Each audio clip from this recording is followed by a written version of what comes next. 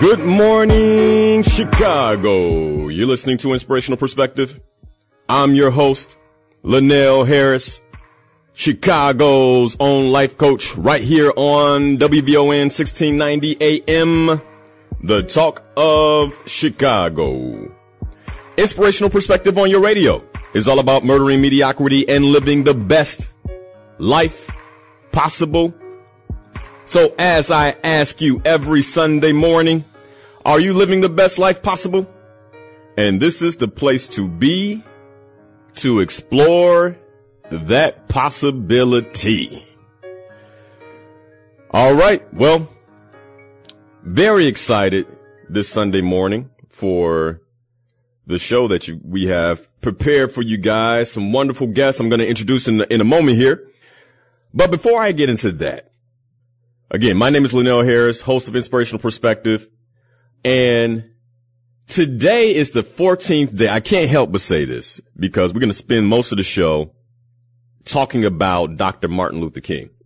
But with this being the 14th day of the new year, what I know has happened based on research is those of you who have set goals, it is very likely that you have possibly had a breakdown in some of those goals.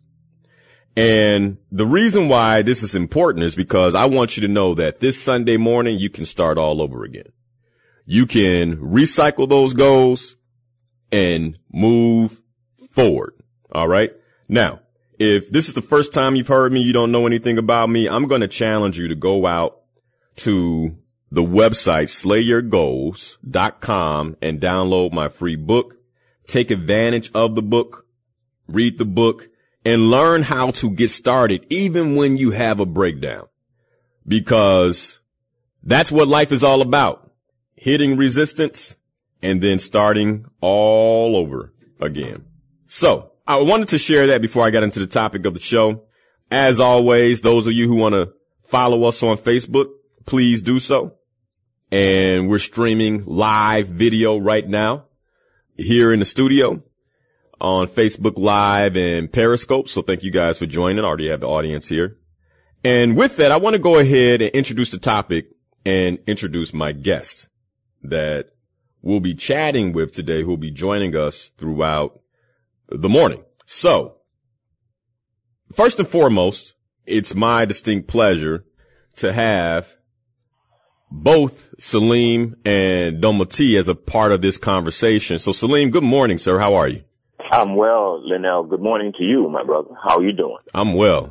And I'm excited, by the way, that you accepted this invitation and that you'll be having this conversation with us. Now, for the listening audience, so that you guys know, the topic this morning is Dr. King, 50 years later, 3 generations, 3 perspectives. And it looks like I just lost Salim. So hopefully he'll be calling back in. But that's the topic this morning. Now, the idea was this, right? Many of us have different perspectives of Dr. King, of what Dr. King has done. And what I wanted to do is capture those perspectives, not just in terms of, what we think of Dr. King, but more importantly, the generations that he's impacted with his work. So that's why I asked both Salim and Domati to join. So, and Salim, I think you're back. Yes, sir. Okay. So I'm very, very happy to have you guys here. And here's the other piece right here. This is what we'll be discussing ultimately. So I've asked Salim and Domati both to prepare 3 perspectives, 3 highlights from the life of Dr. King. Okay. And then lastly, I've asked them to prepare in the second hour. So we'll talk about that in the first hour. And in the second hour, I've asked them to then share, how do we move forward? Dr. King is no longer here. One of the things that we've talked about as a community is that there's no leadership. So I want to discuss, is leadership necessary, and how do we move forward as a community overall? So Salim, thank you for being here. Domati is on. Domati, if you're listening, call the 773-591-1690 number because for some reason I can't keep you and Salim on at the same time. All right, cool. So he's going to do that, and then we'll have Doma T on as well. But Salim, since I have you, I love your thoughts on, what you like to get out of the show this morning and what you'd like to contribute to the listeners. I have a pretty complicated relationship to the idea of Dr. King, to him himself, and to the idea that he represents, the nonviolent resistance. And I first encountered Dr. King when he was leading a demonstration in New Jersey. Oh, wow. I think Salim just got cut off. Linnell, can you hear me? I can hear you, but Salim got cut off. So, yeah, we got to figure out how to have both of you on at the same time. For some reason, he got cut off when I went to you. Oh, man, it was about to be good, too. It was. About to be good. It was about to be really good because I definitely want Salim's perspective on this. So we got to figure out how to have, and I know you're heading into the studio, Doma T. So, what I may ask you is once you get into the studio, we'll begin the conversation with you. And for now, I'll let Salim start. How about that? Let's do that. That's wonderful. Okay. And first of all, Linnell, I just got to say thank you for having this conversation. It's so important. You're welcome. I think we talk more and more about the division between the generations without talking about how we can learn from one another in a constructive way and talk about the complexities of who King was and learn from each of those perspectives. So I'm really excited about this. I'm going to come in and see you in studio in just a moment. And I'll be listening in to hear what Salim has to say as well. Absolutely. It's gonna be good. Absolutely. All right. Awesome. So let me go back to Salim real quick. So good morning, Salim. Yes, sir. And sorry about that, man. We're going to have to figure out how to have you. Sometimes that happens. I don't know what it is. You can't get two people on at the same time. Sometimes there's a glitch in the connection. Yeah. Well, I mean, we want to have callers today too. So we got to figure this one out. So I'll ask Gerald and Patrick to figure this one out so we can have some callers because I'm sure you're going to have people who have questions, but please continue. You were saying that you had a complicated relationship with the ideals of Dr. King and, go ahead. In the North, we kind of rejected his whole modality, the hymn singing, the overall wearing kind of sensibility that they represented, was something that we had a different sensibility, we were urban folks, city boys, and we didn't think that the we shall overcome and passive resistance thing was to our liking. We weren't with that too strongly. Malcolm X exemplified the kind of spirit that we had. And so I was a bit reluctant to endorse King's methods when I was a young teenager. And then I found myself at the march in '63. I was a young boy looking for women. And we heard that there would be a lot of women in Washington D.C. because so is that what drew you there? Was it the movement? And I love your honesty and transparency, but was it the movement? Or it sounds like for you it was the social gathering and the likelihood of beautiful women. Exactly right. Okay. That was my lure.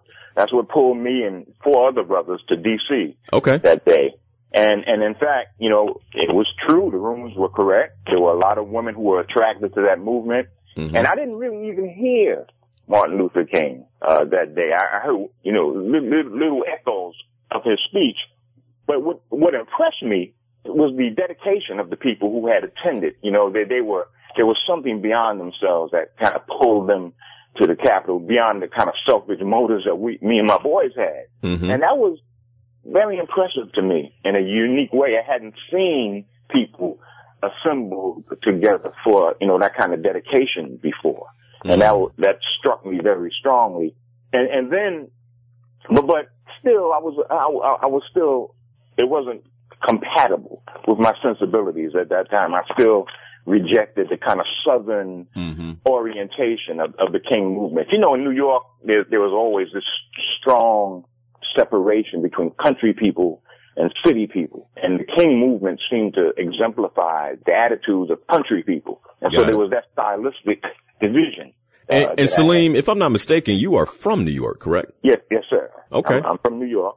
And then that next year, This was in '63 is when the march happened. And next year there was a riot in Harlem, the first of the long hot summer riot. Okay. And in '64. In '64, right? Okay.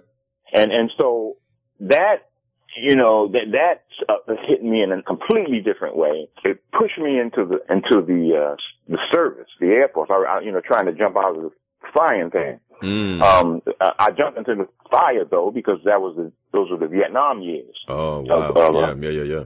So, but anyway, the point is that King was something that he was kind of an oppositional figure as far as I could see in the beginning, and then as time passed, I began to appreciate his methods, that he was utilizing a strategy that required discipline that I hadn't factored into my considerations before. And so I started to gain new appreciation for Dr. King. And then there was and how long did that take, Salim? I mean, because, you know, 63, you're a young guy, you know, you head to DC for the march, not to necessarily be a participant, but to, you know, to scout out beautiful women.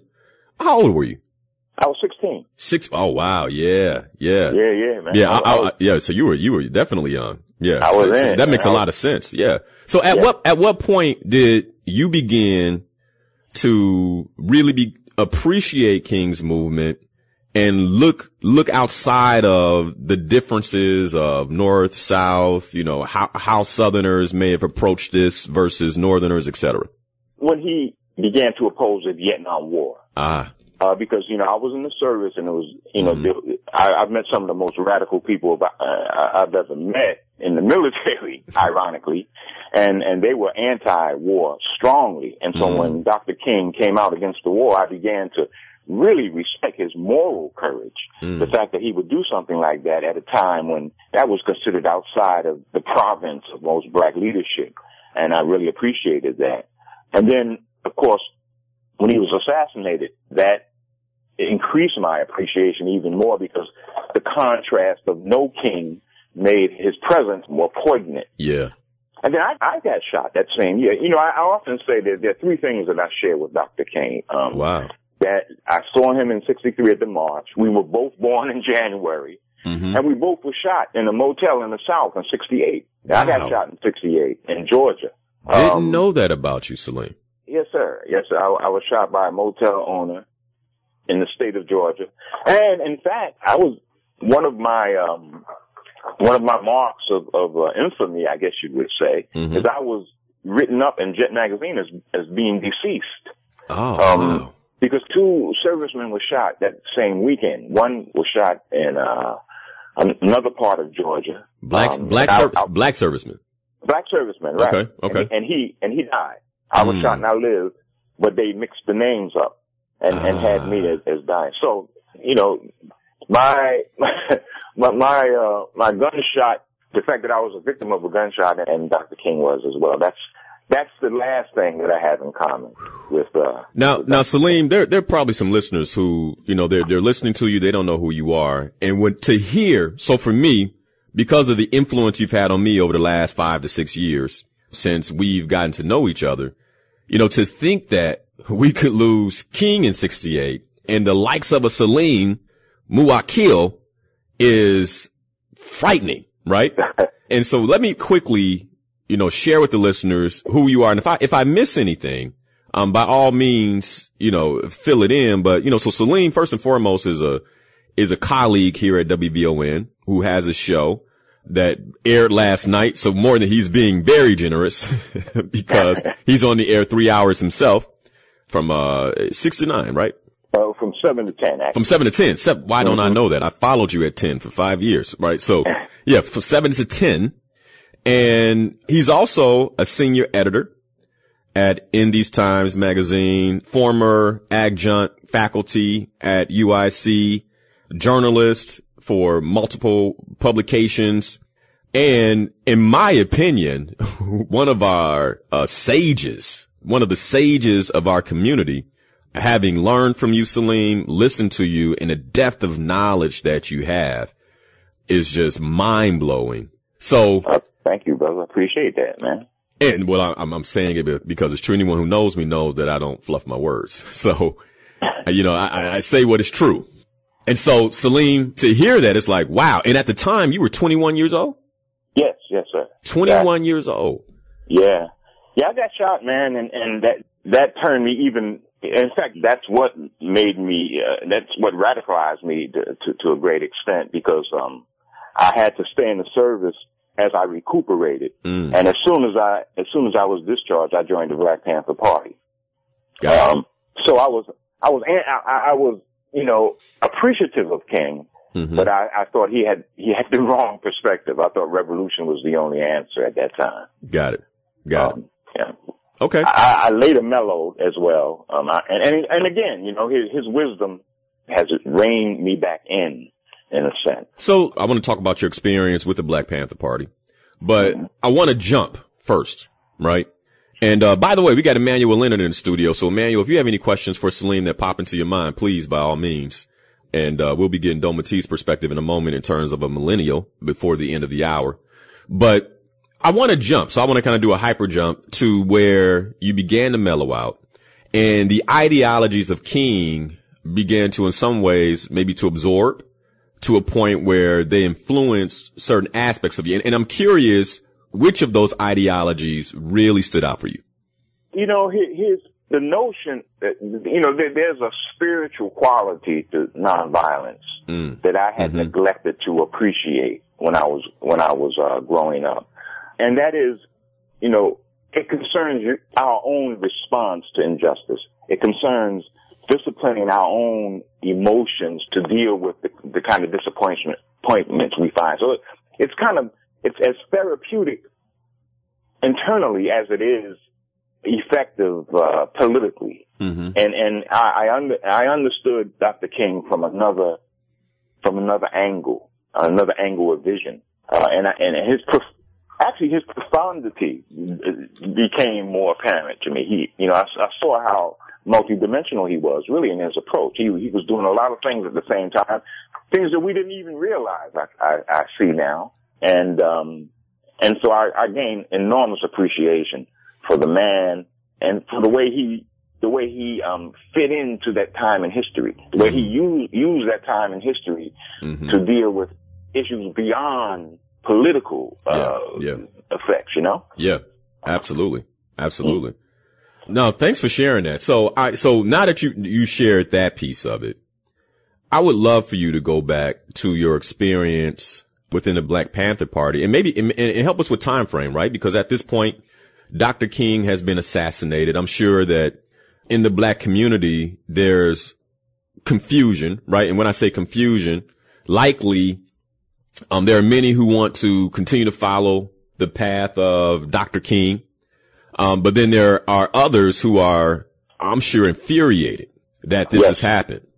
And, they may move to the other side, right? Of saying, hey, there is something that we need to do forcibly to ensure, our freedom, our civil rights. Where were you with all of that? And what was your experience in the Black Panther Party?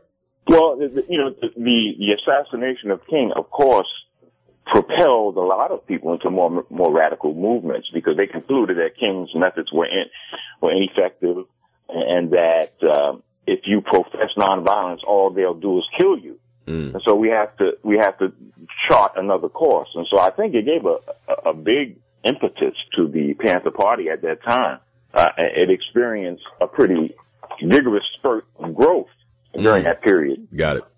68, 69, in fact, that was the year later. That year was the year that Fred Hampton was assassinated. And so, a lot of people opted for more radical expressions, not just the Panther Party, but also, the cultural nationalists were also strong. That's like Ron Karenga and on the West Coast and Amamu Baraka on the East Coast. And here in Chicago, Haki Mahabuti and a few other people, Conrad, Worrell, a lot of people were opting for Black nationalism. Got it. Were you in Chicago yet, Salim, at that time? Were you? No, I wasn't. Okay. I wasn't in Chicago. I was still based on the East Coast, New York, New Jersey area. In fact, I was going to Rutgers University at the time. Okay.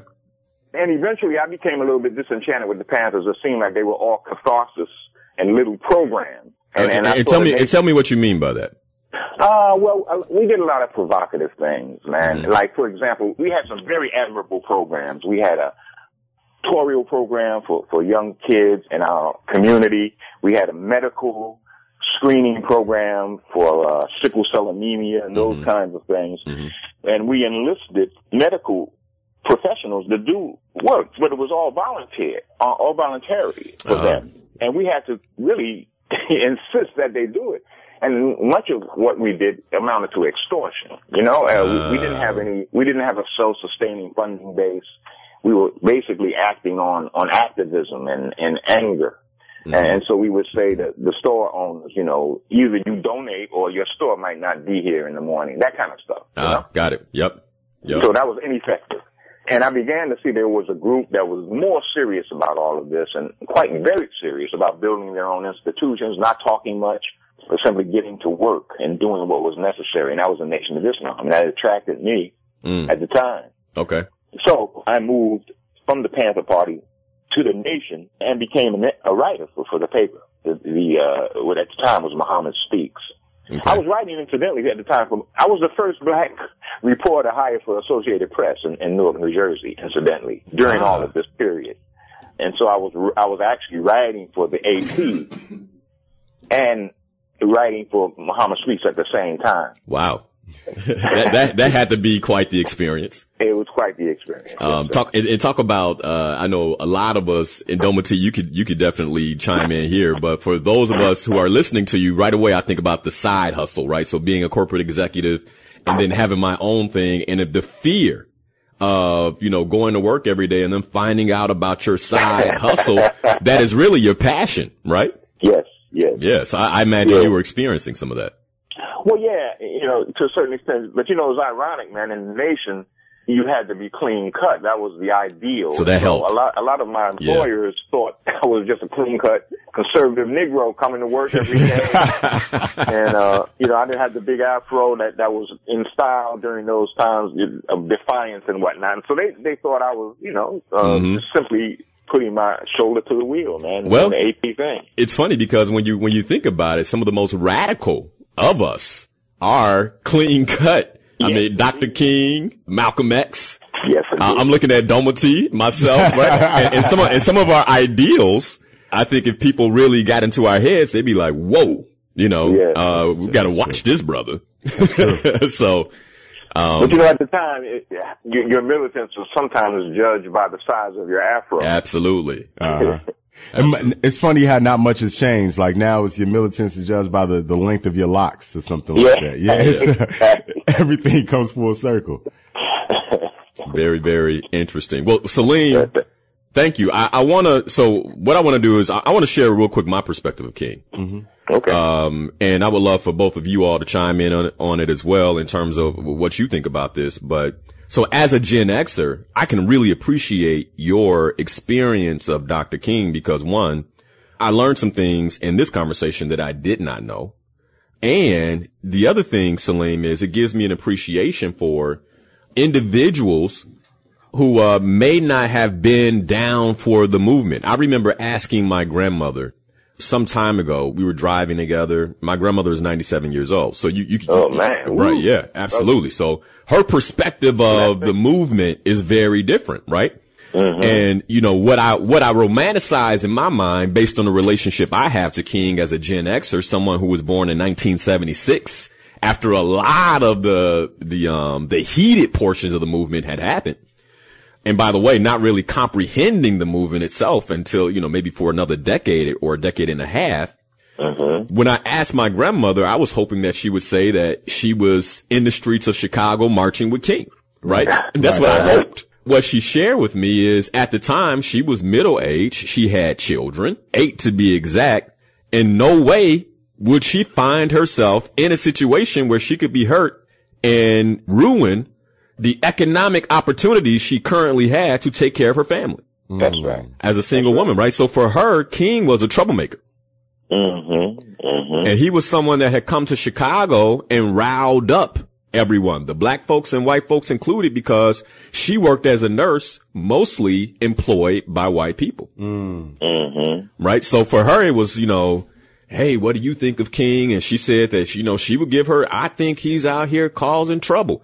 And she, and by the way, she wasn't, you can say, kind of brown nosing. That was her real perspective, right? In terms of what she told me, that was her perspective on the movement, because they had figured out up here in the North in Chicago how to coexist in some ways. And yes, there wasn't a measure of equality, but it was working. I'm taking care of my family. Okay. Right. I have a roof over my head. I have a vehicle to get back and forth to work. I have some change in the bank. And, who is this coming here, activating our young people, activating our children, putting them in harm's way? Right? Yeah. I think it's actually refreshing to hear you give that perspective, because hey, Tommy T. What's going on, Salim? How you doing, brother? I'm all right, my brother. I haven't heard your voice in a while. Same here. Well, I actually get to hear you every Saturday night, but I haven't had a chance to talk to you directly, so this is a true treat for me. Yes, sir. Man, I love it. Yeah. And I think when I listen to this perspective, it's real refreshing, because King has become kind of like the prototype, the standard bearer of what it means to be an activist, what it meant to grow up in that time period, to grow up in the 60s.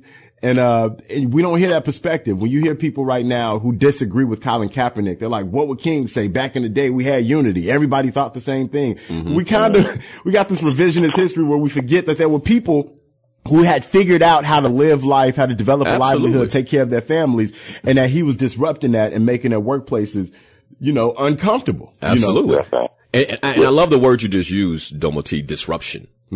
Because one of the things as human beings that we don't like is change and disruption. Yeah, right. Yeah. And I even think of this movement currently right now with, the NFL and Colin Kaepernick. And what I find is, so my take on it is, well, if there's a brother who is being treated unfairly, and he is in an establishment called the National Football League, and I know what it is to be a brother who is in a corporate environment being treated unfairly, who has skill sets that people are looking over, I know how that feels. Then I am standing by that brother, no matter what the sacrifice may be, right? So that means that on Sundays, I'm not flipping on the NFL. And by the way, like I found out this morning listening to WVON with the NBC update that the Patriots won. I said, oh, okay, they won again. I have no idea what's going on right now, right? Now here's the thing. When I step into the barbershop and I have conversations about this, I'm a disruptor, and so it's Colin Kaepernick, and this is ridiculous, man. And there's so many excuses and reasons why it's okay. Right. Because many of us do not want to interrupt the flow of our everyday. We do not want to interrupt the flow of fantasy football and what that makes me feel like to be a champion. Exactly. Right? Of this fantasy league. And so instead, what we do is we say, oh, Colin, you know what? He wasn't going to play anyway. Right. Right. He wasn't going to play anyway. And, he just making it hard for everybody. Well, you're right, man. It is. We get habituated to our way of life, no matter how negative it may be. It's what we're used to, and anything that threatens that sense of order is rejected, man, or resisted. And really, it's this desire among marginalized people to find some sense of normalcy, right? Like, you want to be normal. You just want to have, I think about this day in and day out. Like, as I was thinking about what King's legacy meant, and you look at the fact that he got a PhD in his early 20s, that he was doing all of this in his 20s. I think about what would King be? Who would he be? Had he not had to fight for civil rights? Man, we're going to talk about that. and we're going to talk about what if King was afraid? What if King was afraid? What if he was too afraid? I mean, think about what it takes as a man who has a family, by the way. And I think about this, right? Because I have a wife and a son now. And if something called me forward, right, to disrupt the normalcy of what's happening right now in the United States, where I'm putting myself in harm's way, like how much courage does that take? Not as just a man, right? As a single man, because there's some things that you can do courageously as a single man because you know you are the only one who will get hurt. Yeah. But to know that the people you love could consequently be hurt. I was listening to David Letterman's interview of Barack Obama. And Barack Obama, one of the things he said about having children that I could identify with is that it's like your heart is outside your body walking around. Wow. Yeah. Wow. Right? Yeah. So imagine here's a man who is married and has children. Mm-hmm. And by the way, they're being threatened all the time. Yeah. And he is still pushing forward for what he believes in. And then he has these FBI shadows who are, talking about his indiscretions and whatnot, and trying to discredit him that way. Yes. Absolutely. Can you imagine? Can you imagine the tension? I mean, for him, the tension, and then even the tension in his home as he's doing this, where your wife knows what you're doing is righteous. And by the way, the FBI is ensuring that anything that you do that is slightly wrong or wrong, period, right? Mm-hmm. She knows about it. Right. Whew. Yeah. Pressure. Talk about pressure. Yeah. So what I want to do now is, Salim, first, thank you for sharing so eloquently and authentically your experience of Dr. King. I definitely want to hear yours, Doma T. But so here I am, a Gen Xer. I remember that, maybe about 12, it was about the 6th grade where I really began to form a relationship with Black history and who Dr. King and some of the other members of the movement were, right? Mm-hmm. And it wasn't until I was a lot older, probably in my 30s, where I began to study Dr. King. And I made Dr. King one of my virtual mentors. And what I mean by that is I decided that, Dr. King was the type of man that I wanted to emulate in terms of what he stood for and the courage he had behind what he stood for. And I decided to study his life, and by studying his life, make him a mentor, someone that I could check into or check in with, right, virtually, to say, I'm scared right now. Mm-hmm. Dr. King, what would you do? And having absorbed his readings, absorbed his speeches, often he would speak to me and tell me. And so the top 3 things that I've taken from Dr. King as a result of that, the first is this notion of personal immortality. And I believe that one of the things that pushed Dr. King forward, even when he was deathly afraid and he had those pressures that we talked about, is that he knew that he was living life, not just in this moment, but for his own legacy and for the immortality of the ideals that he talked about. Mm-hmm. And I believe that's one of the things that pushed him and gave him the strength and the courage to navigate some of the things that he had to navigate. That notion of personal immortality, that what I'm doing right now, while it may feel a certain type of way, that if I continue to push, that this is something that 50 years later will make an impact and have an impression on people, and still these ideologies that I'm talking about and this movement that I'm a part of will still have an impact on them and move, Black America forward. That's one of the first lessons that I learned from him. And, and what I get more than anything is that, you can't cheat death. We all will die. But what it means is that as human beings, we all have the potential to live our lives in such a way that our legacy becomes immortal. Mm-hmm. So that was the first piece that I learned from him. That's a powerful lesson, brother. Yeah. That's heavy. The second thing that I learned from Dr. King was this concept of shadow casting. And this is similar to the first, but Dr. King talked about shadow casting in some of his books. And what he meant by this is, the ability to be the type of man that the things that I do cast a shadow on a Doma T, right? Mm-hmm. Or cast a shadow on an Emmanuel, and they have a profound impact on who you become. Mm-hmm, mm-hmm. Right? Right. Has a profound impact on who you are. And he got this concept from 2 people in particular. The first was Henry David Thoreau, right? And civil disobedience.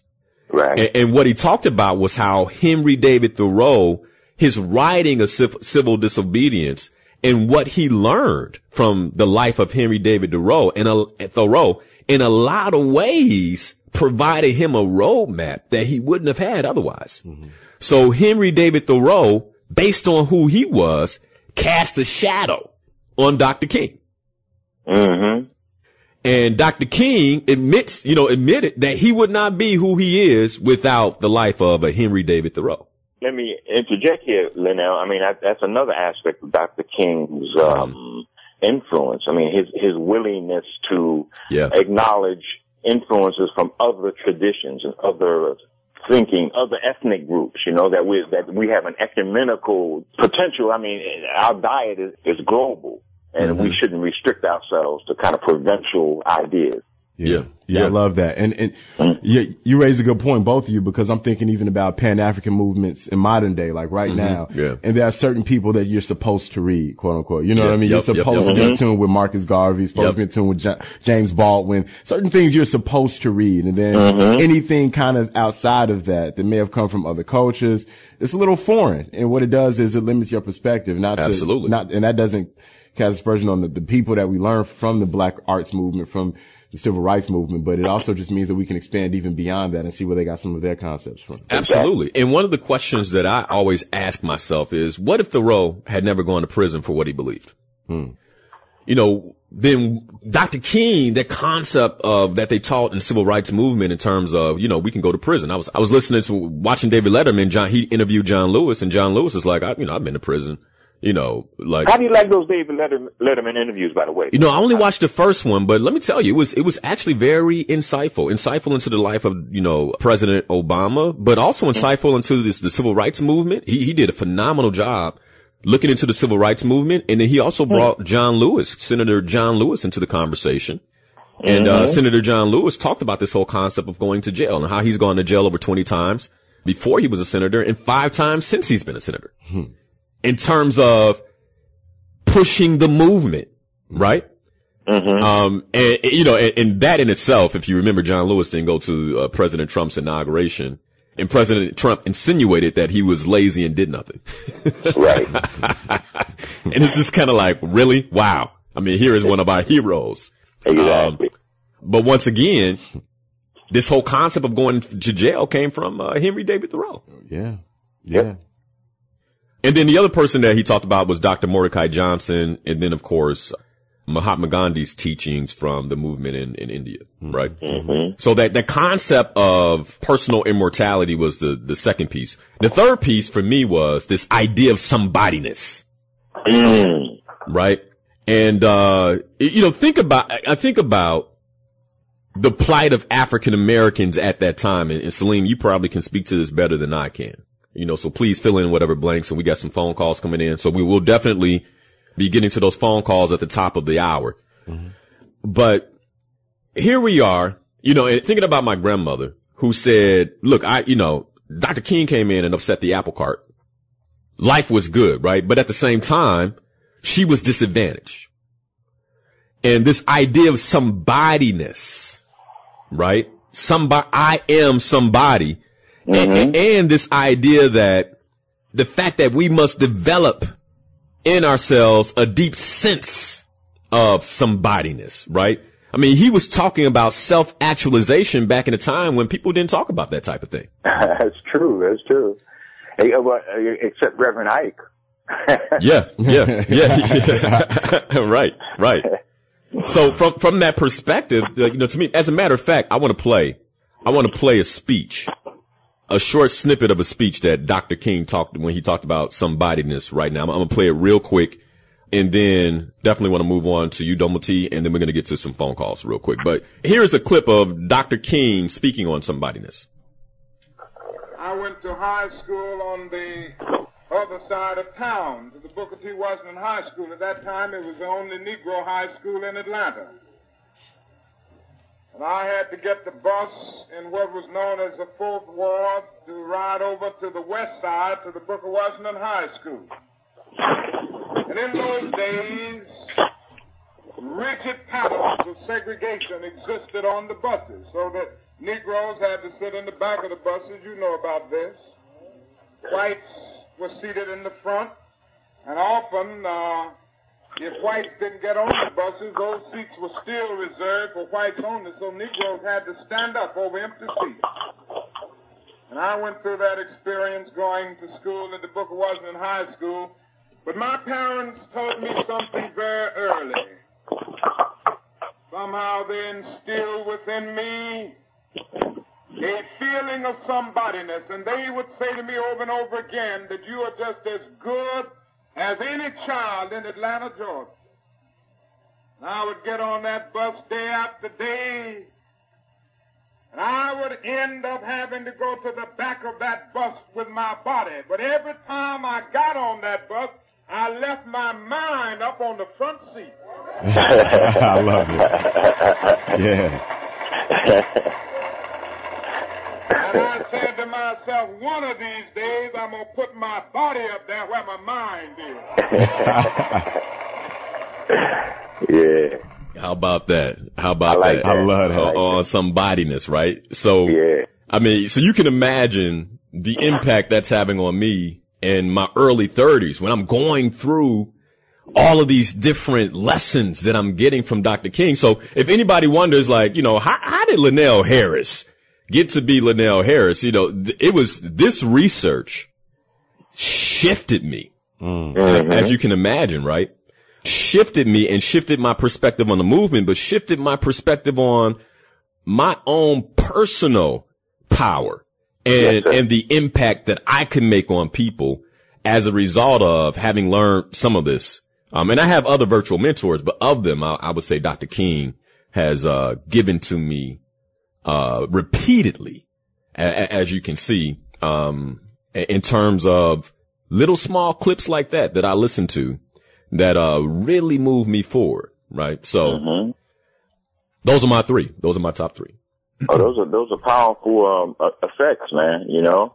And again, like, he's such a towering figure that he has those kinds of effects on many levels, man. You know, even tactically, you think now about how he utilized the creed of this country to force it to make changes that were very, very difficult for it to make. But the creed, its own belief in its own creed, he used effectively to motivate this country in ways that probably wouldn't have been motivated had someone less skillful been at work trying to do that. Yeah. Yeah. So, well, if you just joined us, you're listening to Inspirational Perspective with Linnell Harris. I have Domati Pongo in the studio with me and Salim Muwakil on the phone. We've been talking about the life of Dr. King 50 years later, Dr. King's legacy, and you're getting three perspectives from three generations, a boomer, a Gen Xer, and a millennial. And we're going to be hearing Domati's perspective and highlights of Dr. King's life as a millennial from him at the top of the hour. But before we do that, I want to take a couple of phone calls to close out the hour. And so we'll start with Malcolm. Malcolm, how are you? Welcome to the show. Good morning. How you doing, gentlemen? Well, Good morning. I want to talk about the people who went before, the ones who sort of created the consciousness of a Dr. King or Malcolm X or Elijah Muhammad. People like my great-grandfather, who was a master carpenter in Union, Alabama. And white people would come to him to do work. He could build your house from the ground up. A white insurance man hit on my grandmother sitting on the porch one day. And his name was Thomas Thompson. He was half Indian, half African American, and he went and got his rifle, came back, didn't say a word, knocked that white man down the steps off of his porch and drug him out of his front gate. And all the women in the family were just screaming and hollering and crying, they're going to kill you, you know. And he got his shotgun and sat on the porch and said, all right, I'm ready. Let them let's come get me. Okay, now the sheriff, when he heard about it, and they told him who it was, he said, you talking about that crazy Negro, Thomas Thompson? He said, no, I'm not going down there and say anything to Tom. The Negro is crazy, okay? My uncle, when I lived in Pennsylvania for a while, there was a racist white teacher who paddled me so hard with one of those wooden paddles, something I didn't even do. And my uncle, who was a coal miner and a master hunter and stuff like that, Union man, he grabbed me, took me up to school. I thought he was getting ready to take me up to school and spank me in front of the class like sometimes people used to do. Right. There, went in there and he had his rifle with him. And he took that paladin off the wall that this racist white guy beat me with and made him bend over the desk and beat him with wow. What? Okay. Wow. They called the sheriff. By him being a coal miner, he and the sheriff were friends because they were coal miners in union together. The sheriff came, said, Tom, his name was Tom too, Thomas Allen. He said, Tom, give me that rifle. My uncle gave him the rifle. He put it in the back of his squad car. He said, now you get the heck out of here, take your nephew and go home. He said, I got this. I'll handle this, okay? Wow. My grandmother used to tell me, told a white woman off so bad one time, we were Catholic. She used to sell medals and things and statues, and this is St. Agatha's on the west side. Mm-hmm. And the woman kept asking her questions, and my grandmother told her, she said, look, don't ask me about my damn business. Now, this is the daughter of Thomas Thompson, okay? Okay. Ask me about my damn business. Say, you white folks got a bad habit of asking us Negroes all our personal business. Don't ask me about my damn business, okay? So I grew up in an atmosphere like that. My mother used to get, who was a beautiful dark-skinned black woman, would get all dressed up and go around the places where she knew darn well they weren't going to hire her, and she would dress me up in my little suit. And we went to Marshall Fields one time, and she sat there with her legs crossed, trying to sing in the office, black or white, and went up there, fill out an employment application just as big, sat up there and did her nails, and the white woman was just, man, they were livid. And the personnel manager was livid and kept asking her, well, don't you have somewhere to go, honey? We have your application. So, came from a family of radicals, okay? Yep. And then I became radical myself as a teenager. So we need to talk about the people like my great-grandfather, my grandmother, my uncle, and people like that who created the consciousness of people like Martin Luther King and Elijah Muhammad and all these people, and tie this whole thing together, our whole history of this consciousness. So we need to talk about that. I love King and everything he did. Let's talk about the whole thing, what made King, and now what is making what we have become now. All we say to America is be true to what you said on paper.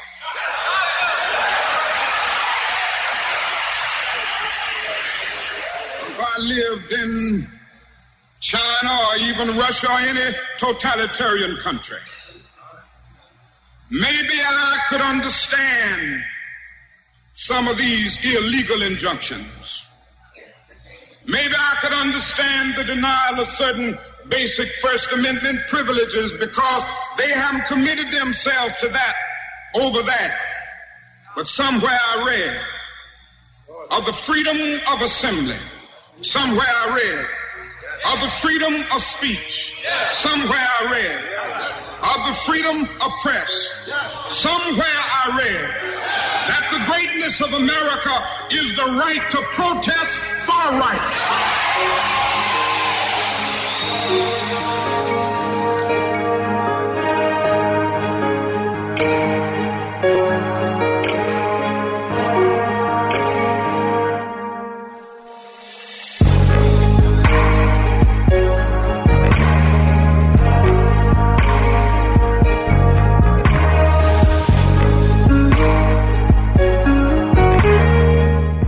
All right, we're back. You're listening to Inspirational Perspective. I'm your host, Linnell Harris, Chicago's very own life coach, right here on WVON 1690 AM, the talk of Chicago.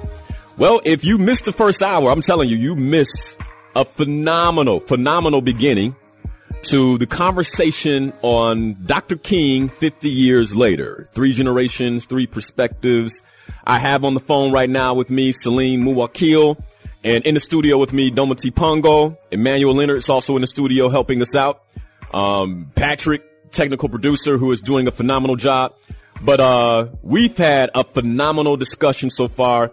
That discussion was highlighted at the end by a phone call from Malcolm, who shared in a lot of ways. And Domati, you had some perspective on this off the air. So why don't you share the impact that Malcolm's call had on you? And then I love to formally introduce you and hear the 3 perspectives you have. Yeah, really quickly, man. Malcolm, thank you for your call because you really showed the impact that managing your family unit can have on revolution. I think sometimes we think so much about revolution and activism in ways that are outside of our homes, outside of our neighborhoods, but it really starts at home. And when you have a grandfather who stands up for his family in that way, when you have an uncle who stands up for his family that way, and a mother who is as audacious as yours was, and instill some values in you that you would then come and broadcast to hundreds of thousands right here on this radio station. So that legacy lives on through you, and they didn't have to necessarily go out into the street and do it. They did it right from their front porch with their rifles in hand. Mm-hmm. And I think that sometimes we get away from that, especially in my generation. You think that tweeting means you're an activist, or you know what I mean? And all of those things have their place, but managing your family unit in a real sincere way and in a strong way, in a way with integrity that impacts the next generation, has its place too. Absolutely, man. Absolutely. So, Domati, here's what we're going to do. I got a few phone calls that they've been waiting for a while. Let's do it. I want to hear. I want to clear some of them out and hear from them real quick, and then hear from you. And so, let's go for it. I have Anita. Anita, how are you? Good morning. How are you? I'm well. Good morning. Okay. I wanted to say something about, first of all, I need to know when Salim said he was shot. I didn't hear exactly the circumstances you were shot in, Salim. Hey, so you know what, Anita? I'm going to ask you and any listener that wants to hear more of what Salim shared at the beginning of the show, because what we want from Salim is what's happening right here, right now. You can go to my YouTube channel later and hear the entire interview with Salim, or which is Linal Harris, Linal, or you can go to the Inspirational Perspective Facebook page and pick it all up and check out the whole thing. But did you have anything else for Salim? No, my comment was going to be, I didn't hear if he said he got shot in the war or he was shot with the protest, but don't talk about it. But anyway, this is what my comment is, Salim. You know I listen to you all the time. I listened last night too. I didn't call in, but anyway, I think we need to change this movement from nonviolence to non-oppression. Okay, because then it would incorporate some of the military strategies needed if you have to go against the powers that be that are oppressing you. You cannot keep saying nonviolent and they're using violence on you. You have to make sure that they cannot just come in your community and massacre your children and think it's okay because they're the ones that's ruling. So I think the problem between the so-called military movement of what they said Elijah Muhammad was versus what Dr. King said, you know, that Dr. King, that's for forgiveness of Caucasian people. If they want out, you're supposed to jump out right away, because the people that's coming in to protect their children aren't necessarily coming in with a kind attitude to you killing and massacring their families, okay? So you gotta change that from nonviolent to non-oppressive. Now, they've had many, many, many years to get this straight, and they haven't. So some of that's gonna cause death to their own children. And if you don't move your children out of harm's way by doing the right thing, then you're going to open yourself up for your own children being massacred by your own way of doing things. Because remember when Pharaoh kept putting plagues on him, and then Moses said, well, the next plague that you let run out your mouth is going to affect your family. So if you can live by the standards you want me to live by, then maybe I might think about it. Psych, I'm not going to do it. For all those can I say one more thing? Mm-hmm. For all those black people that think they're going to take the Jesus movement and put it on just the African American people and not on the Caucasian people, you might as well step over there with the Caucasian people, because I believe in non-oppression. And if you're in my way, I don't care what color you are, you're going to get it. Go learn your religion or whatever you're doing, because people are not going to take that smack off of you talking about you're black and you're oppressing me worse than Caucasian people. Got it. Anita, thank you for your perspective. Salim, your thoughts? Pardon me? No, I was just asking your thoughts on what she shared. I mean, she shared two different concepts. I definitely have my thoughts. I can go in as you collect yourself if you like, but I think she was pointing it towards you. You know, again, one of the things about Dr. King that has impressed me as I study, because I'm always studying, I'm always a student, and I begin to appreciate his ahisma.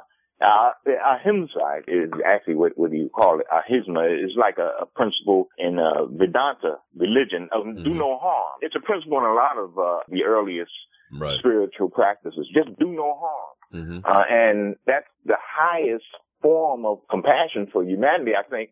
And it's also, you know, a courageous thing to do.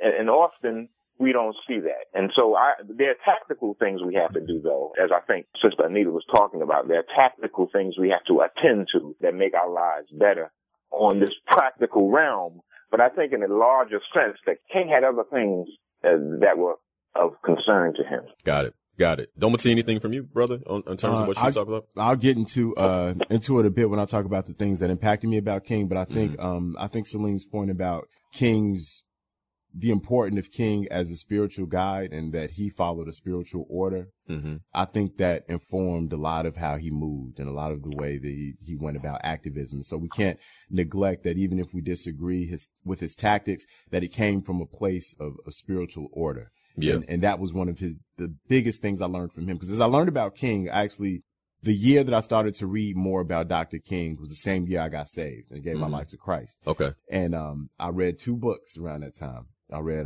the autobiography of Malcolm X. I read the Bible, of course. And then a few months later, I read the autobiography of Dr. King.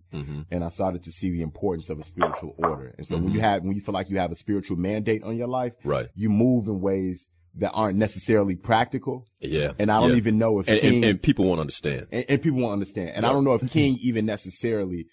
using logic, thought about nonviolence as a tool. I think that was kind of a spiritual mandate for him. Got it. You know, here are my thoughts on it too. She made mention of, black Christians versus white Christians. And I talked about this on the show before, that I think often, it's unfortunate that we have these tags, right? Because, a lot of people can wear a particular title who don't necessarily really truly line up with the ideologies of Christianity, right? And I think what happens is we look at the whole and we say, well, white Christians are acting this way, black Christians are doing this, and we begin to separate based on what we see, when in essence, truly, if all Christians were being Christ-like, at least in the United States of America, we would not have the situation we have, period. So to me, then it is no longer a conversation about Christianity or black Christians and white Christians. It becomes more of a conversation about personal integrity. And let's take out Christianity. Let's take out Islam. Let's take out any other religion. And let's just talk about personal integrity. Who is it that you intend to be? And are you aligning with that thing? And if you're not, you're out of integrity. I can't tell you, Doma T, that you're out of integrity. I can't tell you, Salim, that you're out of integrity. What matters is who you all intend to be and how you intend to show up. And that's the thing that I think we all need to be looking at ourselves. Who am I being? I'm not going to look over and say, well, Doma T said he was saved. I can't believe he's doing X, Y, and Z. Right. And if it's bothering me that much, then instead of being offended by it, then let me step into a spirit of courage and approach you and say, hey, I see something over here. It's been impacting me and I want to have a conversation about it. Right. And as 2 men, we can engage in that dialogue. But I think too often we're looking at people from the outside. We're making judgments and that consumes us. And so as a result, I can't step into my own personal integrity and my own personal power and push forward on the things that matter to me because I'm distracted by what other people are doing. Absolutely. Right. I mean, and that applies to this observation of Dr. King as well, because I remember at one point when I was teaching some college students, there was a sentiment that Malcolm X, this is during the time really when Malcolm was being marketed very effectively by Spike for his movie, and X hats were all over the place, and they even had X potato chips. And so Dr. King was given short shrift at that time. He was seen as something that was passe, something who was represented an ancient ideology. And that's pretty much that same thing. People were choosing, a team, and the other team was the loser. They were choosing Team Malcolm and Team Martin were the losers. And that kind of thing often happens as well. And I'm glad that I think we've seemed to have gone beyond that. Yeah. In some ways, I think we still have a lot to do. As a matter of fact, I was listening to your show last night, Salim, and we were talking about some of the current discourse among African American quote unquote leaders, right? And, I appreciate your perspective on that because we got to get past this thing. And those of us who call ourselves leaders, then we need to really step up to the plate of leadership and fully employ the competence of leadership and move forward. So, yes, sir. All right. So Doma T. Pongo, he's here. Gladys, I see you. Art, I see you. Robert, Sel, want you to know, just acknowledge you that we see the phone calls. What I want to do, though, is give Doma T the floor because one of the reasons we have him in the studio is we want to get the millennial perspective of Dr. King. And real quick, for those of you who don't know Doma T is also a former WVON teammate. And Doma T now anchors the Saturday morning newscast on Chicago's WGN radio. And he is the host of Brainstorm with Doma T, the podcast. He's also a multimedia consultant who produces and hosts content in partnership with the Chicago Urban League.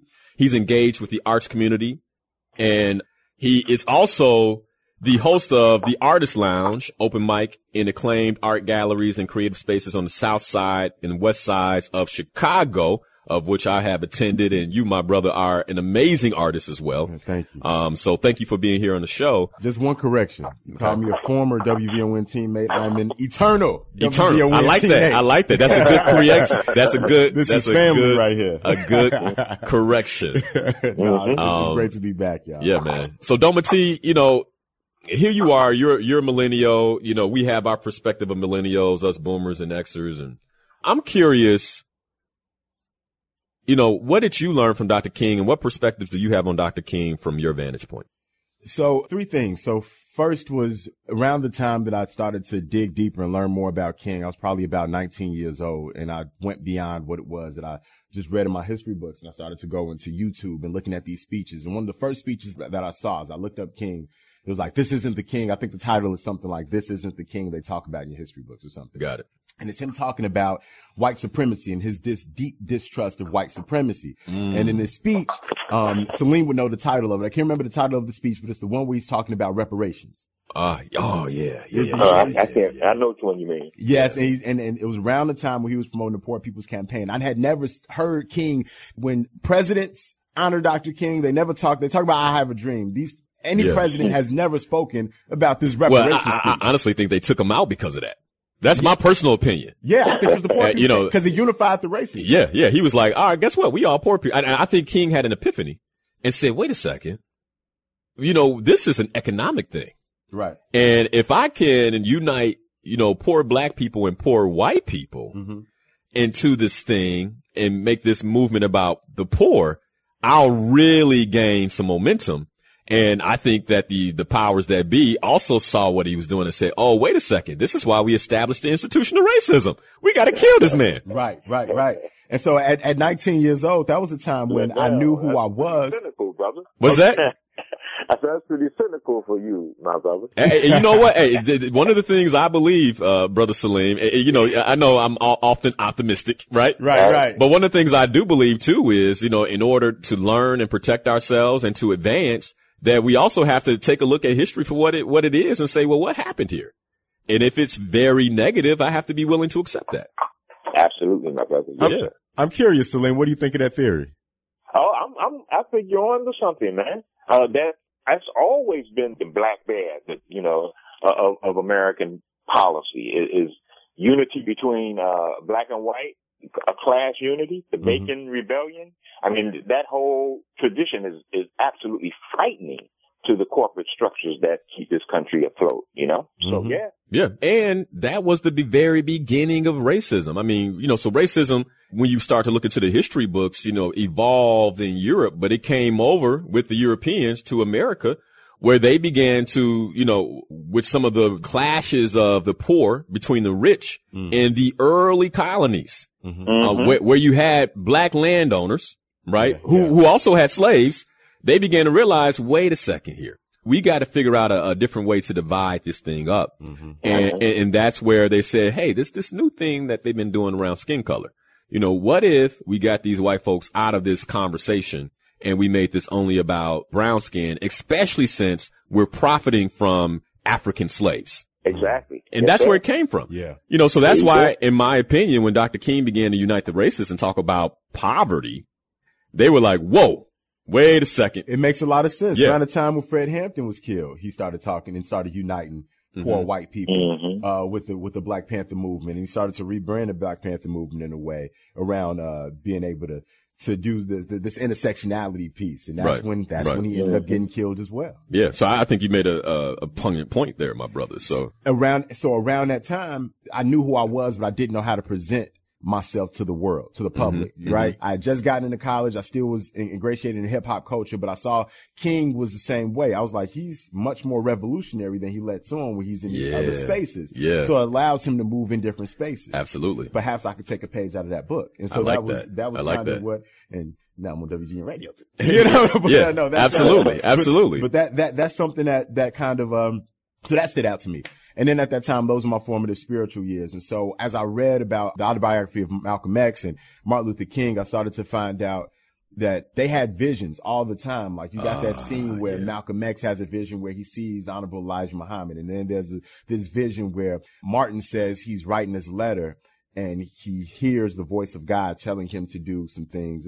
It's a long story, but around that time, and I don't want to go into a, religious debate or a theological debate, but just about this thing where we are all spiritual beings. Absolutely. And people who have had a tremendous impact on this earth in some way contended with their spirituality, no matter what their faith may be. Gandhi was guided by a faith, right? You know, the Dalai Lama guided by a faith. So there's something there. And so it let me know that there was a reality, a kinship to great people and their spiritual identity. And their spiritual connection. Absolutely. I 100% agree. Yeah. Yep, and that was that. And then the last piece was discipline. And I started looking at the age that he did all these things. To me, King always kind of looked old. Like he always looked, he was forever 40 in my mind. Yeah. Sorry, 48 old. My bad. Hey, no, it's all right. I get it. But yeah, he always looked old. And then I find out that he had already had his PhD in his 20s. He led the SNCC in his 20s, and he was doing all of this early on in his life. And I said, well, how do you do this? Like, what is discipline? You know, and so how could I become a more disciplined person? Great deal. I mean, when you listen to the speeches of Dr. King and you listen to the eloquence, but the message and what it is that he's portraying. I mean, I don't know that this brother had a speechwriter. I mean, Salim, correct me if I'm wrong, but he wrote a lot of the speeches. He didn't have a speechwriter. No, this was coming off of his dome, man. He was an eloquent speaker and a very competent speechwriter. He was well grounded in philosophical, texts and whatnot. So he came from a deep tradition of oratory, of religious oratory, but he added to that a kind of a scholarship, man, that was awesome. Yes. Yeah. No, it was an art to it. And I mean, and as I think about his ability to how skilled he was as a writer, it made me think about all of the black leaders we have, from Frederick Douglass, you name it. And I started to allude to this in the last hour. If not for having to contend with civil rights and social justice, who would these people be? Would Martin Luther King have been Steve Jobs? Like, would he have created the iPhone back then? I know. Would we have had some black Henry Fords? Frederick Douglass could have very well been a president, right? He could have been. And so I started to think about how I could apply some of these tactics, this discipline and social justice stuff to things that I wanted to accomplish, not just for black people, but for myself and my family. And so that I could be a bigger asset to black people at large after I received that, or during at the same time, right? So those are some of the things I picked up. It's phenomenal. Yes, sir. Yep. Beautiful, brother. Salim, anything you would add to what Domity just shared? It just reminds me, when Domity was saying that, it reminded me a little bit. I was talking about the Panthers a little earlier, and the Panthers had absolutely good intentions and were audacious in the way they said, look, if nobody's going to help us change and better our community, we're going to do it ourselves. Simple as that. Yeah. But the Panthers lacked discipline. The kind of discipline that was necessary to get us away from the kind of dissipating lifestyles that we had become accustomed to. And a lot of times we were supposed to be somewhere, and we didn't show up because we, fell victim to those lifestyles. Yeah. And I realized how necessary discipline was. And that, again, the Nation of Islam became like a beacon in that way because it represented that discipline. And Dr. King, as Domity pointed out, also adhered to a strict kind of spiritual discipline that I think, didn't realize at the time. And now we're beginning to see just how powerful that discipline was. To that point, Salim, and listening to John Lewis's interview with David Letterman, one of the things he talked about was the training that they went through. I mean, so think about that, right? What I know about the movement is you could not be on the front lines unless you went through extensive training. Right. I mean, think about the discipline that takes. I mean, you have to show up somewhere after work. You have to go through your training. Yeah. And the training wasn't just one day. I mean, and by the way, they antagonized you. They did all the things that they believed would happen to you. You had to, so in some ways you were being hazed almost. Oh yeah. By your own people to say, we need to make sure that you won't strike out. We need to make sure that you won't punch. And let me, sorry to cut you off, but it makes me think about social justice movements now. I think when we talk about this legacy, I think we skip that piece. We're like, wow, I can't believe these people sat at the lunch counters and allowed themselves to be spit on and beat, and they never struck back. They practiced that. That practiced it. Easy. An extreme amount of discipline, a discipline that was anchored to a very clear what for. I know why I am doing this, right? And we talk about personal goals. We talk about, personal efficacy and what we want to do moving forward. I hope anyone listening can take from this that whatever it is that you want to achieve, whatever it is that you want to do, it takes a deep discipline and focus and a knowing what for why you're looking to create that. Absolutely. Correct. All right. Well, with that, I want to pivot to a few phone calls before we go into what's next. We got about 28 minutes left, so I'm going to ask those of you who are on the phone to be brief as you possibly can. We want to definitely, hear you out and answer your questions, but I also want to ensure that I employ these two brilliant minds as effectively as I can in terms of what's next for America. So I'm glad if you're listening, please call back because you held a sufficient amount of time, and I want to honor that. But next we have Art. Art, how are you? Hey, good morning, young man. How are you doing, brother? I'm well. Good morning. All right. First of all, it bothers me when we intellectualize a way out of a thought or a principle.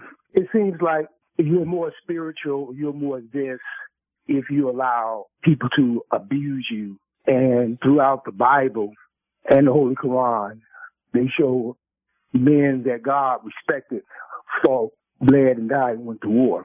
But you're more spiritual if you allow someone to abuse you. I think it's a false norm to say that black people are violent somehow, how we have to be in order to be more submissive. We were never violent towards white folks. 80% of the people were passive. True. And they allowed white folks to do whatever they wanted to do to black people throughout slavery and all of that. So just keep saying that, somehow we have to be more, allow them to abuse us more. And if you retaliate, you are less spiritual or you are less. So Anita was 100% correct. I think we intellectualize things to make it comfortable for us to figure out that somehow God or the Creator is going to use a bunch of whispers in your ear all the time to achieve a certain objective.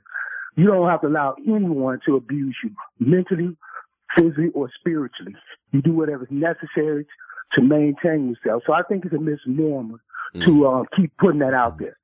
And to allow someone to spit on you and all that kind of stuff is ridiculous. That don't make you a smart man because you stand there and let somebody spit in your face and kill your children. I think that is just not correct. So Art, in terms of that though, given the position of blacks in the South, if they had picked up arms, they would have been slaughtered. Well, that is not true because I talked to a brother named Lamont. He showed, it's a bunch of brothers who do documentaries on a lot of men, black men, who went to war and fought against the French and people who are supposed to have more power or more this. But if you believe in a higher power in God, then either you do or you don't. So either God is going to intercede and how he intercedes to help you win your battle or not. But it doesn't make a sense for me to live and I'm going to live in fear and I'm going to live in these conditions just to say that I live. Either you're going to die for something. I choose not to die early, but I'd be damned if I'm going to allow someone to kill my family and as a human being, I can't prosper until somebody give me their blessing and I have to love them into loving me. I think that's a misnomer. I mean, I really, that to me is not. And then for y'all to dismiss that young lady when she said it, said, oh, well, I had to learn how to, and it's so Dr. King was, I think he was a great man. I think he done a lot of great things and he was very articulate. And I think that principle is an honorable principle and that works to a certain perspective. Got it. But at the end of the day, If you allow people to do what they want to do to you, we're going to be in worse condition, especially we're more violent to ourselves than we are to the oppressor. Well, I want to say this. I don't want you to misunderstand too. By the way, it's good to hear your voice. I haven't heard Art in a long time, so it's good to hear you, and you always add a great perspective. But no, I don't want you to misunderstand that we were trying to elevate one ideology over another. I just want to say that King's mandate, his spiritual mandate, he felt like that was what he needed to do. But Nat Turner was also a preacher, and Nat Turner also felt like he had a mandate from God, and that's what allowed him to carry out the revolution he carried out. Absolutely. That resulted in him taking out a lot of his oppressors. And he did that in a violent way, right? So, I mean, there are different perspectives, but the larger point that I was making is that it's hard for us to judge the perspective of someone who feels like they've gotten a mandate from God. And with that, they say judge someone by their fruits. The fruits of King's labor, he's accomplished a lot, as you mentioned. And so has Nat Turner through different means. So that we all are pieces to a puzzle, and we all have different mandates and different purposes that we have to carry out. Absolutely. All right. Yeah. All right. And to Art, one thing I want you to know that anyway, if the perception was that we dismissed Anita, I want to apologize for that, because one of the things I strive for is respecting the opinions of the callers, while sharing our perspective and opinion as well. So, in no way did I dismiss what she said. I thought what she said was profound, and it's one of the reasons we spent time, responding to it. Yeah. As was your comments, Art. Yep. Yeah, absolutely. Yeah. Thank you for the comments, Art. All right. I got Gladys. Gladys, how are you? You make me happy to say, let me get in when you want me to fit in. I want to say, AKA Goddess Aya Divine. I'm a very new resident of South Atlanta. Brothers, all of you, I like to say, happy Hotep in another happy year under racism and European domination to master in Zulu Saba. To you, Brother Salim. Habarikani. Habarikani. Just always unity. So you know what? We got to get this. That's what I'm talking about. This is a psychological sabotage for us to have an annual ritual of the celebration of Kwanzaa, which it's not for total liberation. We got to learn those principles.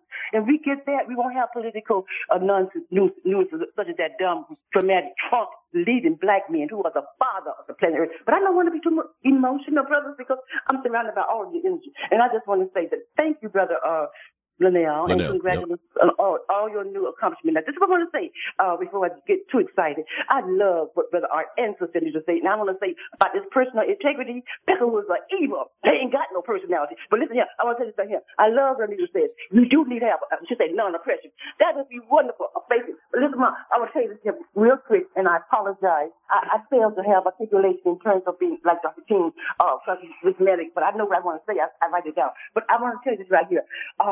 My question is regarding the Honorable Martin Luther King Jr. in the 21st century. May I share with you that I am profoundly proud on behalf of Dr. Martin Luther King's vision versus his dream of a reality of our integration and the nightmare. So may I ask all of you your honest and opinion and expert participation to spiritually enhance 2018 to 2025 double duel of M&M, Malcolm, Martin, Marcus, and Muhammad, promised land, intergenerational Umoja alliance to address and resolve separate land reservations, 25 years no taxation, past due and present economic compensation, and last but not least, resources to secure PTSD, post-traumatic X-slave disease, psychological rehabilitation. And so with that, would you assist this grassroots mobilization? And in addition, what do you think Dr. King's promised land vision would be today? And I say to all of you, Hotep, Ashe, and come on, let's bring about the revolution, psychological independence from European domination. Brothers, you talk black to me, and have a black episode. Wonderful. Happy New Year. All right. Thank you so much for the phone call. Yeah. All right. So she asked some very clear questions there. Yeah. Where do you want to start? Wow. I mean, 'cause she kind of piled on the questions. I know one that she put out there was, what would King's vision be today for the next step of the fight? Yeah. And, she mentioned reparations, and I think about organizations like N'Cobra. There's a group, they have a newspaper out in Florida called The Burning Spear, but they're led by Omali Yeshitela. And, they have been fighting and protesting at the UN, and creating a framework for reparations and what that would look like, and giving examples. And just like Ta-Nehisi Coates did in his paper, giving examples of practical ways that we could look at reparations might look like. And we've seen it done before for different communities, right? So I actually do think that would be the next step in the fight. I was a little dismayed. I was talking yesterday on my podcast about down in Atlanta, Killer Mike and T.I. become a part of Keisha Lance Bottoms, the new mayor of Atlanta, become part of a transition team. Okay. And I remember that I was asking Killer Mike, I'm like, you supported Bernie Sanders in the last presidential election, but he stopped short of supporting reparations. Bernie Sanders did. Yeah. Right. Yeah. So it's like even the most progressive, the most left of the left of the left, I know that maybe that reparations compensation won't win you the election. So maybe that's why people don't, don't talk about it. So, who's to know what someone's real ideology is? But at the end of the day, we need to really start talking about reparations as a reality, because we didn't used to talk about the notion of a black president as a reality. So you're right. We said we'll never have a black president. And a lot of us think we'll never have reparations. We need to start looking at a framework that will make it palatable, because it at least starts with affirmative action, maybe. And then let's take it piece by piece and make it logical and make it something realistic and tangible. Here's what I like about the conversation about reparations is, in order for reparations to happen, that means that the American establishment, the government itself, has to recognize the ills of slavery. There you go. Right. In order for that to happen, they have to say, you know what? That was a misstep. And like Sister Gladys said, that it has created a post-traumatic slavery syndrome within the African American community, which, as a coach, as someone who's working with people and guiding them, and we're having cerebral conversation, when I'm working with African Americans, they struggle with the particular context.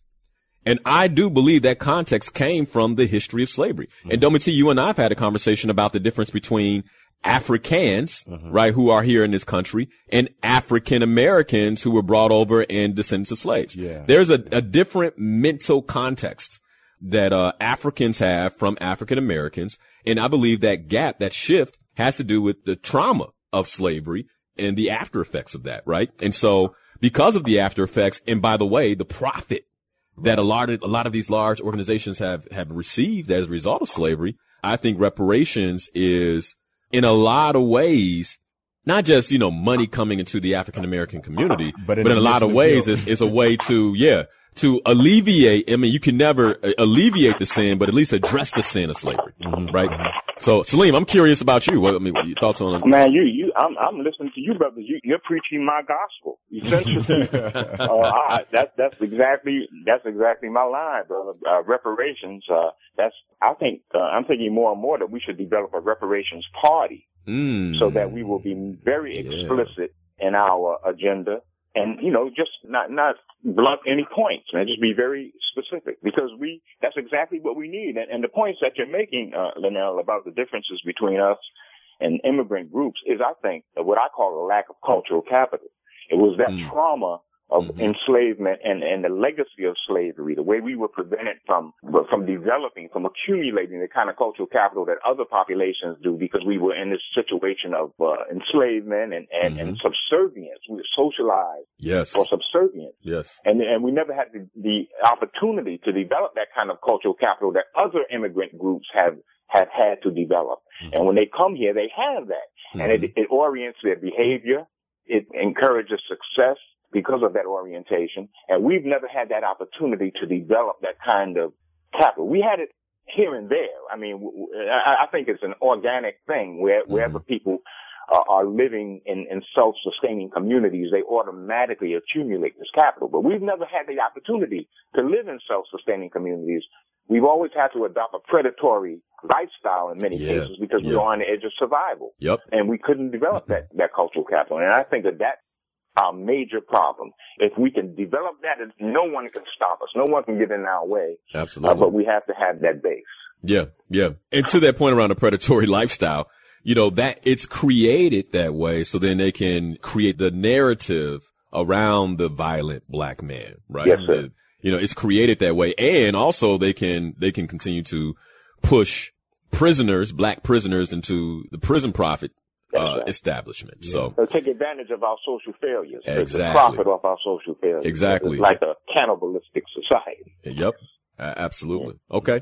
I got a phone call from Robert here about the Southern response. Robert, you're on the air. Thanks for taking my call. I'd like to address something Salim just said. He said other immigrant groups. There were some blacks who were here prior to or before the Mayflower. However, the ones who were brought here in chains are not immigrants, migrant settlers, refugees, et cetera, et cetera. And when Dr. King stood up on the bus and looked at the empty seats, according to the United Nations Resolution 96I of 1945, I believe, that's an act of genocide, and it's a continuation, this one of the acts of genocide perpetrated on our people since we've been brought here. Yeah. Now, you talk about reparations. Reparations were paid to the slave owners, the plantation owners, for losing their livestock. That's right. Their livestock were one of the livestock was black people. Yep, that's true. They didn't lose their pigs, horses, cows, mules.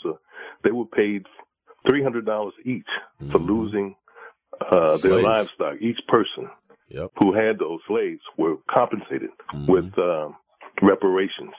And everyone else get reparations except our people.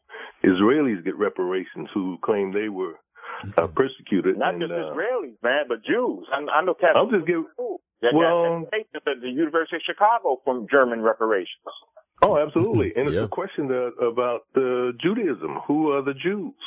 I think Minister Farrakhan did a speech on that, pointed to the audience. You are the real Jews, the Hebrews. And Cliff Kelly was sitting in the audience that day. There's a documentary on that about the lost tribes of Israel and how a lot of them are Africans that ended up in the slave trade over here.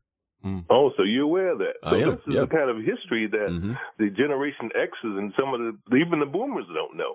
I mean, we've been spoon-fed garbage over the years. And when Dr. King was at the signing of the Civil Rights Act of 1964, there were recognized two federally protected classes, blacks of African descent and Native American, which is not and then they realized that there was such a benefit from this. They threw in the whole crowd. It's like robbing the bank, and they stampede a herd of cows down the street to get away. They're getting away with it because now white women, gays, Hispanics, and so on, on down the list. Everyone's a protected class now. And the two halves that were cut from that pie, the Native Americans have their tax-free status, casinos, and what have you, and this is still their land. But we get crumbs from the crust of the pie. We don't even have a slice. And and this came out of Dr. King's period, that everyone should be intellectualize the U.S. Riot Commission report. And Salim, you're familiar with the Kerner Commission report. Yes, sir. It's about identifying. We've been identified, tagged, that's how I got my titled, labeled, right. And everyone else, and then it tagged, but in that Kerner Commission report, it identified white community as the villains, the culprits. Now, we self-identify ourselves as ex-offenders, thugs, or what have you, but we've been placed in those conditions, and we are not fighting to identify, to educate our people as to their real positions, how we got there.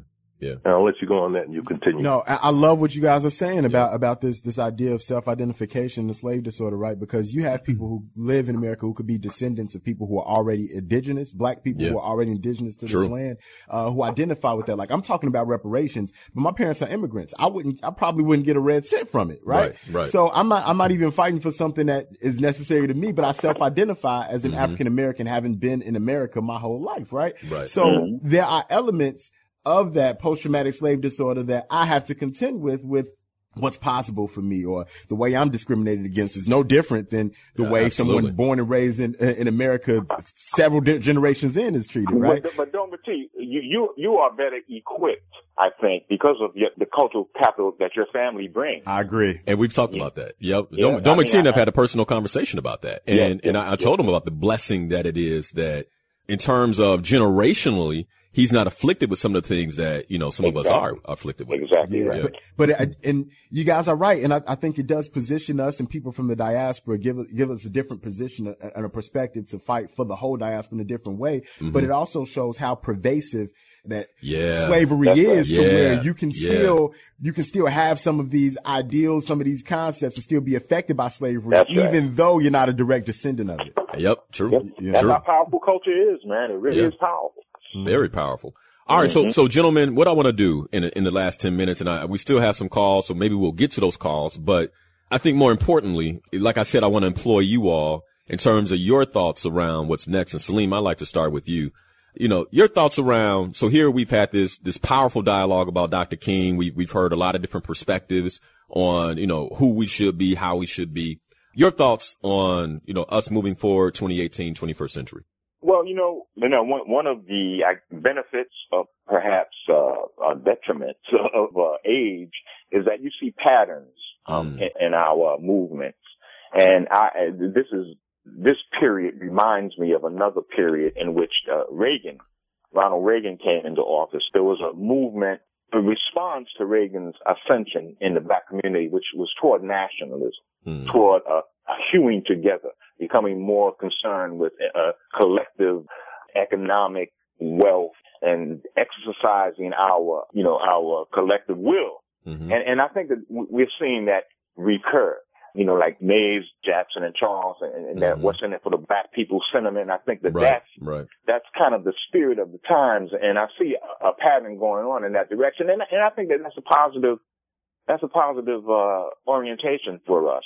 But I do think that we need to focus on reparations, man, until we get compensatory resources that will allow us to escape living on the edge of survival. We'll continue to have these problems of incivility in our communities, of violence in our communities, the kind of disproportionate violence and disproportionate dysfunction in our communities, and so we need to focus on ensuring a base of resources, and I think reparations will do that. Got it. Very nice. I believe that I think right now with social media, I think it's so everyone can have an opinion, and sometimes social media feels really loud with different perspectives, right? And I think that it gets to the point where if you're not embracing a certain brand of activism, that you become an enemy of certain communities, right? So Coates is arguing with Cornel West, and West is arguing with Umar Johnson. Let's not forget, Booker T was arguing with other black intellectuals at the time too. Him and W.E.B. Du Bois. Yeah. Absolutely. So that discourse is healthy, but sometimes it just feels compounded with social media because we're inundated so often. And I think that it's so public. It's so public. It's so personal, man. It's so ad hominem, it's not on merit, right? It's not on principle. It's not on the idea. You start to, it goes from your perspective to your mama, real quick, it changes. And I think that, it makes people shy away from sometimes activism or black nationalism, people who could be an asset to certain communities, people who have been able to get into certain spaces feel disconnected from the black community because they've been called times or maybe they don't ascribe to a certain ideology. And I think that we need to embrace a different form of unity and see that people can fight in different ways. If this person works in that space, he gives us access to that space. He may not give you the level of access that you feel he should give you, but again, the devil, right? Exactly. It's better to have that person there than anyone else, I think. And I think that our generation is uniquely positioned to start building wealth. And without wealth building, we won't have an economic base to support a lot of these activists. I was talking about, this case with Kanika Jenkins and this GoFundMe page that happened. She was the girl that went missing and found in the freezer, Rosemont Hotel. And then there was a GoFundMe page in her name. Several of them put up that, the family didn't authorize, right? They weren't real. Right. And we wouldn't even point the finger at maybe these guys, if these activists did it, if they had an economic base, they would need the money, right? At the end of the day. So we need people who are doctors, who are lawyers, or who are carpenters, who are plumbers, who just have disposable income that they can help and fund the movement. And some people who pursue education, who pursue careers, they're not pulling out of the movement, but in fact, they're becoming assets to the movement in different ways, even if they don't engage personally, even if they don't read every single black nationalist book. That doesn't mean that they aren't for the cause. It just means that they have a different cause in the fight. And so I think wealth building, figuring out how we become pieces to the puzzle and being more amicable with each other with people who don't think like us, man. Yes. So I can appreciate both of those perspectives, and I agree wholeheartedly with both of you. I actually endorse Damate's perspective as well. And so not to necessarily repeat you all, but you all both know me well. And in the first place for me for the black community is a sense of purpose. I think that we lack identity. And I say number one because I wholeheartedly agree with reparations, Salim. And the idea of unity, Dometi, I agree with. But I think in order for us to get to a point where we can unify first, right, that we have to have a sense of identity where, for me, it doesn't matter if Dometi sees something different. Because of my own personal identity and my ability to stand as a man, I can respect that difference, right? And look at Dometi as my brother and not pull him down. And so for me, that's number one, purpose and identity, because I believe that in itself provides a template and a structure for knowing where each of us individually, we kind of know our role at that point in terms of a unified movement. Okay. And then that's where number two for me is unity, right? So once you have purpose and identity, now I know where I fit in this conversation. I know where I fit with the Dometi and a Salim because I know who I am. And so I can work with these brothers despite agreement and create powerful unity. And one of the things that really strikes me is how quickly we judge one another and how quickly we jump on one another for anything. I mean, I saw this live stream of Dr. Umar in court, right? And it hurt my feelings. Right. It hurt my feelings, right? Do I agree with everything that Dr. Umar says? No. Do I agree with some of what he says? Yes. Am I for him? Absolutely. Absolutely. Because of what he stands for and because of the vehicle that he can be for our community. And then lastly, Salim, the idea of reparations for me is an idea that if the United States said, oh, you know what, there is something we must do, then it is them acknowledging the sin. And that's where the healing can begin. Yeah, I agree. I mean, I think that would be the major turning point. Yep. If that acknowledgement happens. So for me, it's those three in those orders in terms of us moving forward, and that's why I do the work that I do, and that's why I focus in the places that I focus right now. That's why you hear me talk about purpose. That's why you hear me talk about identity. Keep focusing, my brother. Keep focusing. Yes, sir. You're doing a good job.